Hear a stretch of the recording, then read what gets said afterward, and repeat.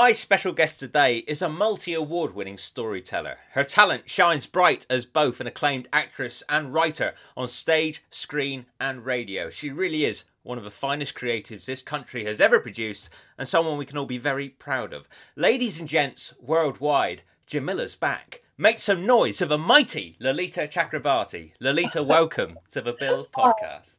Thank you very much, Oliver.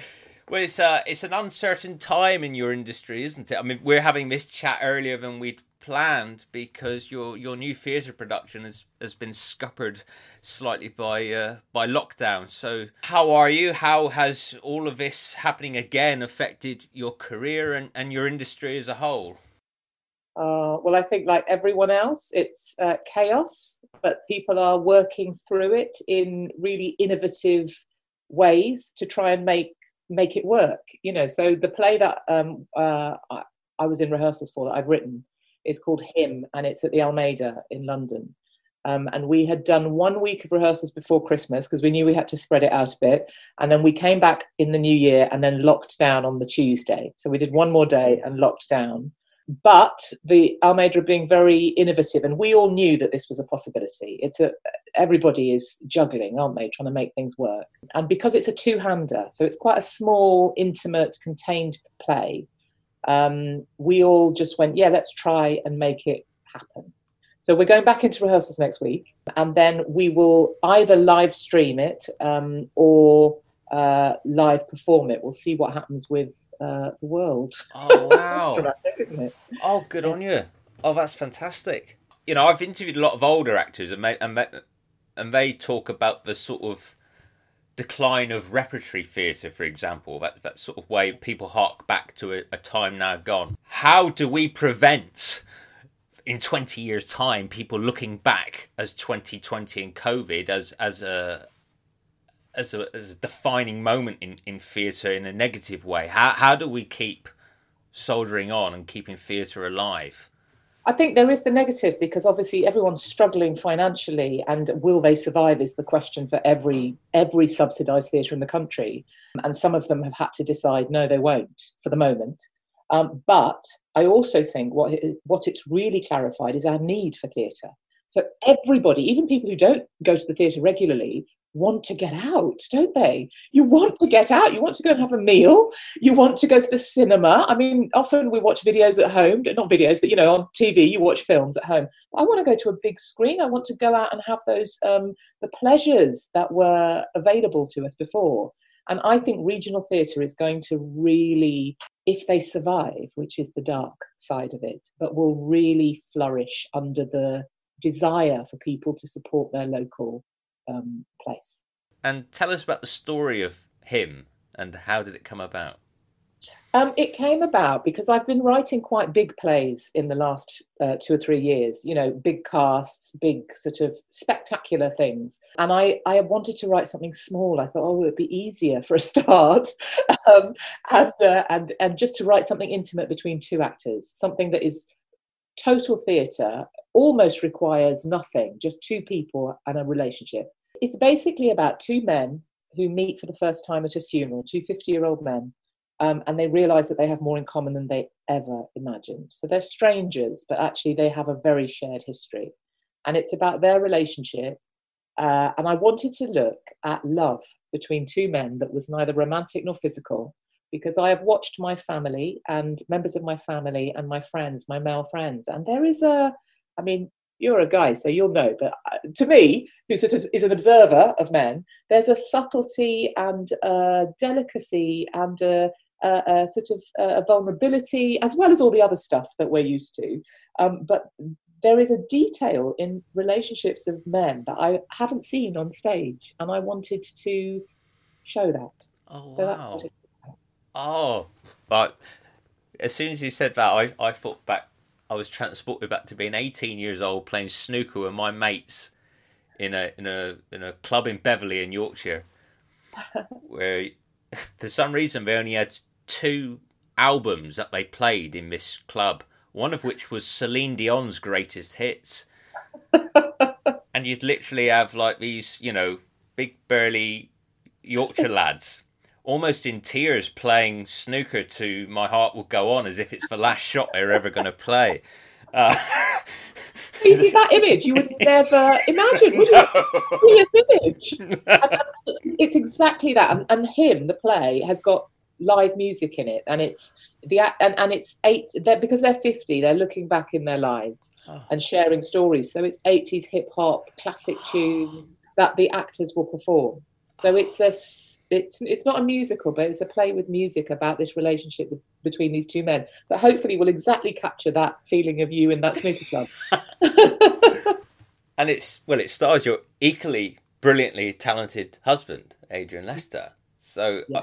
I love the fact that you guys have collaborated so often together, because it's a notoriously difficult business anyway, isn't it?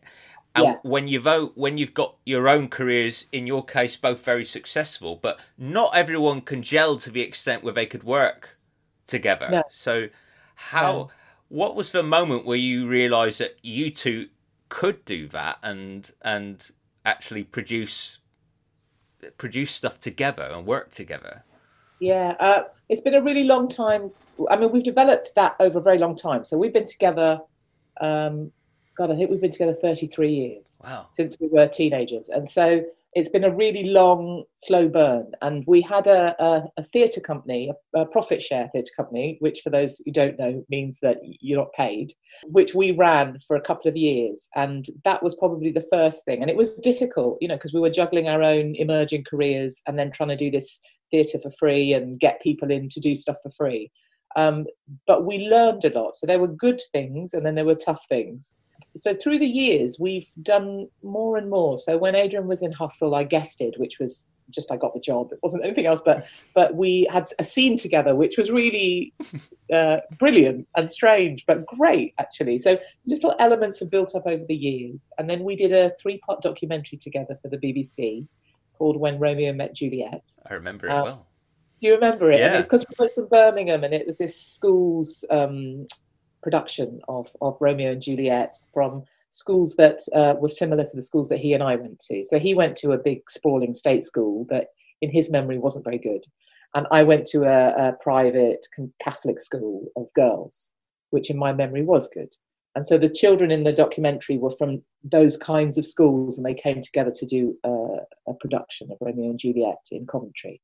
That was great, because that was us just working out, right, what are we going to do with the kids? What workshops are we going to do? What are we going to try and teach them? So we've built up this thing that you see now quite slowly, and found a language with which to work with each other. And now it's just great, because we both do our own thing as well. Yeah. So when we come together to work, it's really exciting. Shorthand. There's a lot of shorthand. And presumably, you know, because it's a craft you can always hone, you're always learning. I guess you're still surprising each other, presumably. It's kind of endless in that regard, I assume, you know. Yeah, you assume correctly. Oh, yes. Wow. And it's exactly that, yeah. Because Adrian also starred in your play Red Velvet. Am I correct that there's a feature film version in the works? There is. Well, we have a great producer, some really interesting talent attached to it, Adrian being one of them. And so, yes, it is. It's building. I'm hoping we'll film it later this year. But change, right? Pandemic. Of course. Congratulations also on Life of Pi, because that's been a massive success for you, and deservedly so. But I mean, that's a magnificent production. I mean, I've seen the specially filmed trailers and things like that. Yeah. How on earth did you make that happen? Because that seems to me like ambition overdrive, you know? Yeah, absolutely. I totally agree. Like, everybody said to me, how are you going to adapt that book? And because I'm a bit delayed in my responses, so I was like, oh no, I love this book, it'll be fine. And then by the time we were about to open, I thought, God, they were right. What made me think I could adapt this book? So it was a bit of delayed response. I loved the book, so when I was approached with it, I thought, oh, I know how to do it. And I didn't, of course I didn't, but I had a feeling for it. And then I worked with a brilliant director, Max Webster, and he helped me hone the story. And then we had these fantastic creatives, you know, the puppets makers and director, Finn Caldwell and Nick Barnes, Tim Hatley designed. These epic people came on board. Andrew T. McKay's music. He's a film scorer in Bollywood. And through a friend, we found him, and he's done this sort of filmic score.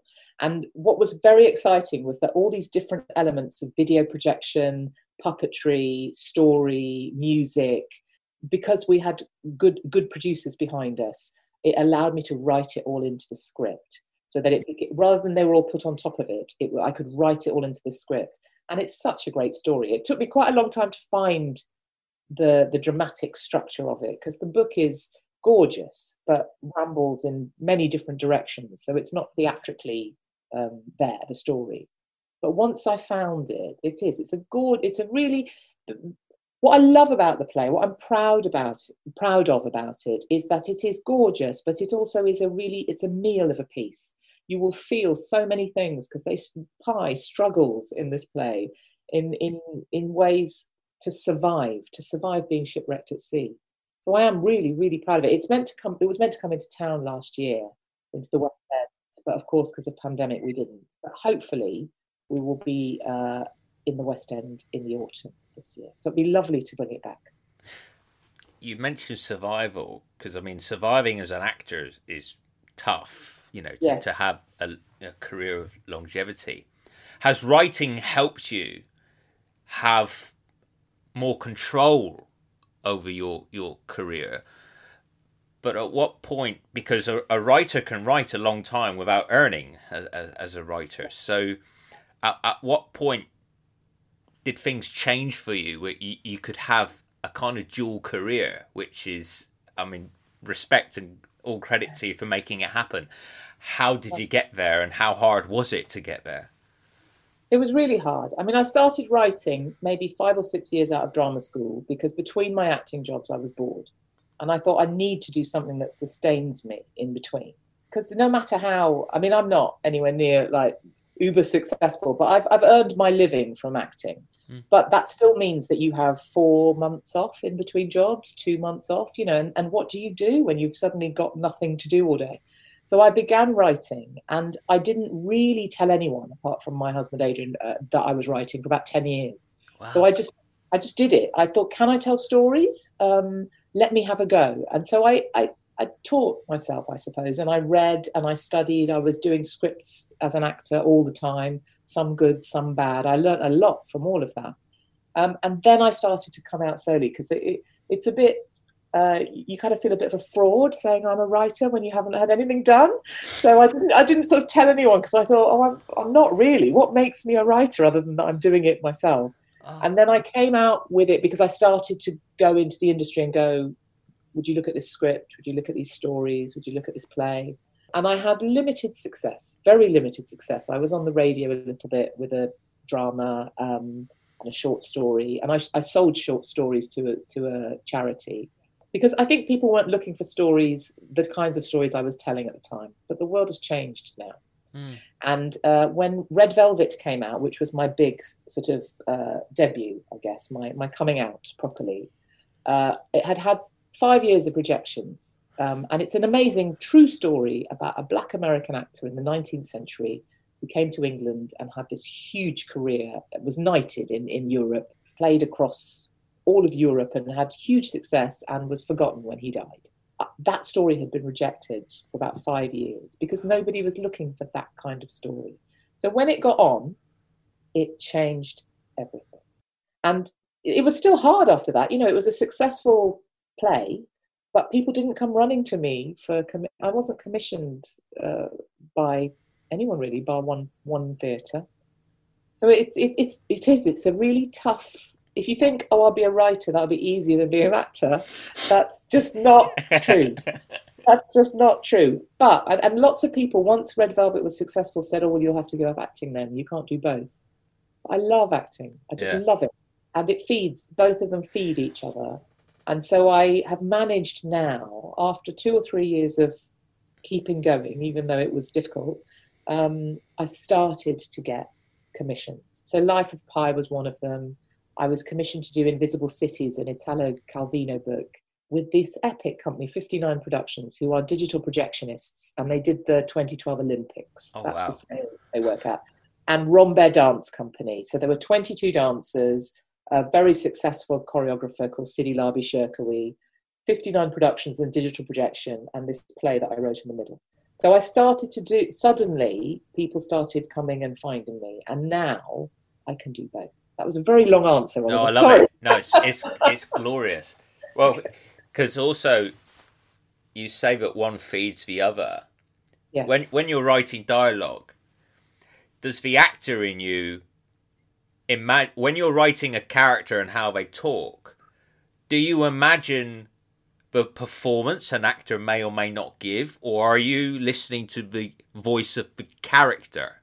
I'm guessing that's a discipline you've got to teach yourself, so that you're not imagining a certain actor play something. You're concentrating on the voice. Yeah, absolutely. Because you have to write something, particularly a play, not TV or film, but a play you have to write with hope that it will be done by many companies all over the place. So it's not for one person. Although one person will originate it, hopefully, like Red Velvet's had 25, 30 productions in America. So different people have to be able to get into the character from your words. So it's what you said the second time, is I'm absolutely doing it from the point of view of the character, which comes very easily because that's what I do as an actor. And lockdown hasn't just affected your theatre writing work, because you're in a big budget BBC series coming out called Vigil. Yeah. Did that get suspended because of lockdown?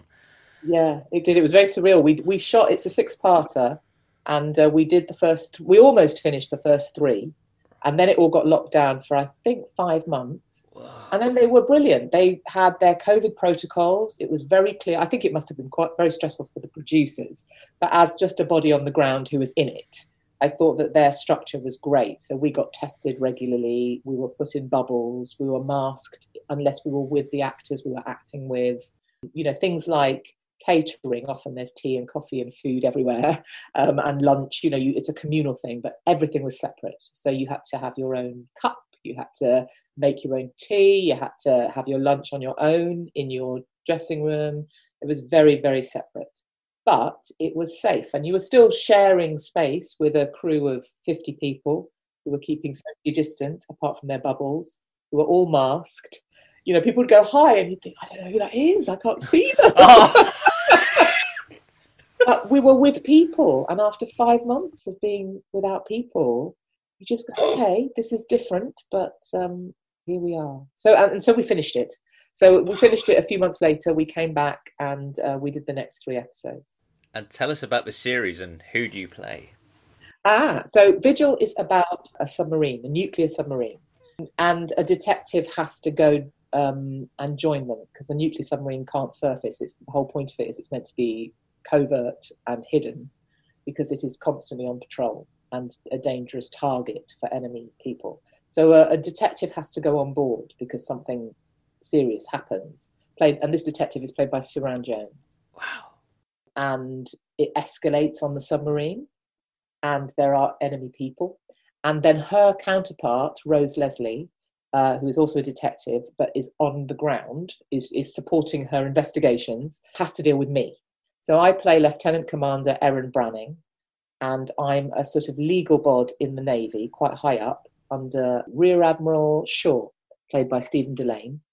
And we're all trying to work out what is going on. Oh, exciting. Yeah, it's quite epic and it's different. It's really different. The settings, we filmed it up in Glasgow. I love Glasgow. It's such an amazing city. It's beautiful, beautifully shot and a really impressive cast. So yeah, it should be. I'm excited to see it. We filmed that first half 5 months earlier, and you came back going, who was I? What? And then they rewrote a lot of it for the second half because they had to do all these COVID protocols. So scenes where you were with people had gone and things like that. So it was quite hard to keep hold of the story. And it obviously got better because the writing was tightening and tightening. So I've kind of lost the plot, literally. So it'd be nice to watch it. Yeah. Well, a recent telly my wife and I really enjoyed was Criminal. Yeah. Criminal's great, isn't it? It's fantastic. And for a Bill fan, it's kind of the closest we may ever get to, the Bill, in all likelihood, will never return, which is such a shame, even though the demand is there for some reason. You never know. You never know. If you give it enough time. When was the last episode? 2010. So it's not quite enough time yet, but they might reboot. You never know. Yeah. But those lovely interrogation scenes, now, of course, it's a feast, isn't it? And something I really admire about you, and I wanted to bring up, and so then, because you brought this quality to Jamila, but I want to talk about it. I feel it's quite an interesting and underappreciated element of acting, is you are a fantastic listener. Oh, thank you. You're always in the moments, and you're helping tell that story, even when you don't have dialogue. When you actually watch Criminal, there's 4 of you in that scene, and you're all helping to tell that story in different ways. And you're always in the moment. Now, how much of that is down to... How much of that, for you, and from your character's perspective, is in the script, or how much of that is you bringing it to the table? Talk about that element of it, because I find it fascinating watching actors, when they're not speaking, helping deliver the story. So that is something I learnt on the Bill, actually. That is absolutely something I learnt, because the interview scenes we had were often really long, and that's probably why Criminal reminds you of the Bill, because this long... I mean, people aren't that brave in a lot of TV now. It's quite cut, change, new scene, put something else in, come back to the scene. And so that's why Criminal felt quite classic, like the Bill. I learnt that on the Bill, because I remember I was on it for 2 years as Jamila Blake. And, as ever, you get a bit frustrated when you're in episodes and you haven't got much to do. And then you've got other episodes that you've got lots to do, which is great. But the episodes I would watch myself, because that's how you learn, to see what I'd done wrong and how it came across. And I would see that in scenes where I was part of the interrogation, but not necessarily key, not leading it, it was so important how you were engaging with it, because screen time is screen time. And listening is part of life, isn't it? In life, if you don't listen, none of us are not listening. We're constantly waiting to hear what, how, who, when, what do I do? Should I do something? Should I leave? We're making choices on what you hear. So I absolutely learnt that on the Bill, that you have to, it has to be engaged, because you're part of the scene for a reason, and you're telling a story, and you're also in relationship to the other characters in the scene, and they need you. What I also love about it is your eye contact when someone's talking to you. And bearing in mind, the Bill was one of your first you'd obviously guest starred in it 3 times. Yeah. Which I think is a record, for it? I think so. It's certainly up there. Your eyes dart between both pupils of the person you're listening to. Now, not everyone does that. Now, is that a conscious choice on your part? No, I had no idea I'd do that. No. I find it fascinating who does that and who doesn't do that. And to me, it's really engaging when you see that person looking direct. It's like you're looking directly into their soul to work them out, especially when you're listening. There's a great scene you have with Susan Jameson, and Jamila basically gets to the bottom of the plot, works it out, and it's brilliant. It's brilliant writing, and it's brilliantly acted by you, because it is basically done by listening and being patient. Yeah. And you're extracting that by watching Susan's character's every move to sense that something's not quite adding up. And the way you do that is to pay such close attention to everything she's saying, but you're actually examining both of her pupils, which I think's class. You're making the most of that moment. I guess the thing about acting is that you don't play yourself, but you play versions of yourself. And it's really important just to be free in the moment so that you can respond naturally. So in a heightened situation of a drama, how would you respond if I came across a dead body, if I was talking to a murderer, if somebody was going to hit me? How would I naturally respond? Because if you don't have that naturalism about it, people will just switch off. And so I guess maybe that's the writer in me listening and paying attention and trying to decipher, what does this woman mean? I remember Susan Jameson. She was so lovely. Yeah. I've got a terrible memory now, you know. If you'd asked me what that episode was, I won't remember. But as you say it, I can see her, very successful actress. But, you know, just I can see her now, yeah. Well, when did you discover the acting bug, the storytelling bug? How young were you when you discovered? When it clicked? Yeah. I would say I was 6 when I discovered acting. Just in an assembly at school. I didn't know what it was, but the light went on because I went, oh, this is nice. Whatever this is, people are enjoying what I'm doing in this assembly. And the writing, you know, it's retrospectively. I wrote when I was at school. I did public speaking competitions in Birmingham, and I wrote speeches. So only retrospectively, though, can I do that. And then I wrote, when I was at RADA, training as an actress, I rewrote one of the plays we did because it was really bad. So I didn't know I could, but it was so bad. I thought, I can't do any worse than this. So let me just try. And then slowly from there, I followed storytelling. So I can't really say, but I've always loved reading, watching films, watching TV, theatre. I kind of like eat that stuff. So stories are something I want. So I guess I've absorbed it in some way. Were there any performing genes in your family? No. What did your parents make of this performer in the family? And my mum used to want me to be a drama teacher because she, you know, I would say, oh, I haven't got a job. Oh, you know, that job didn't work out. Oh, yeah, I've got this job, but it's only for 2 weeks. And she just heard all that, and she'd say, well, don't you think you could be a drama teacher? That'd be a bit more regular. And then when I got success, when I was on the bill, I mean, it was very up and down. You know, the bill was great, and then you spend a couple of years doing theatre and not working that often. But when I got the bill and I told her how much I got paid, she went, "Oh, okay." My dad's a medic, so he's a orthopedic surgeon, and he loved it. When I was at school, he was doubtful, and then as soon as I got into RADA, he went into his theatre to do surgery. And the nurses said, oh, RADA, because that's obviously the one most people have heard of. And he realised it was something. And so he let me go. And he's been so supportive ever since. He loves it. He loves the difference of it and the way that you have to juggle all different projects. And it's so interesting. You're never in one place at the same time. So he's really supportive. And who are your heroes growing up in terms of actors or inspirations? They're not necessarily actors, and it doesn't quite make sense. So Muhammad Ali, cool, Sidney Poitier, those were my two, and Lenny Henry, who's now a friend actually. But Lenny was, you know, Midlands, successful, funny, political, people who were changing the world through what they did.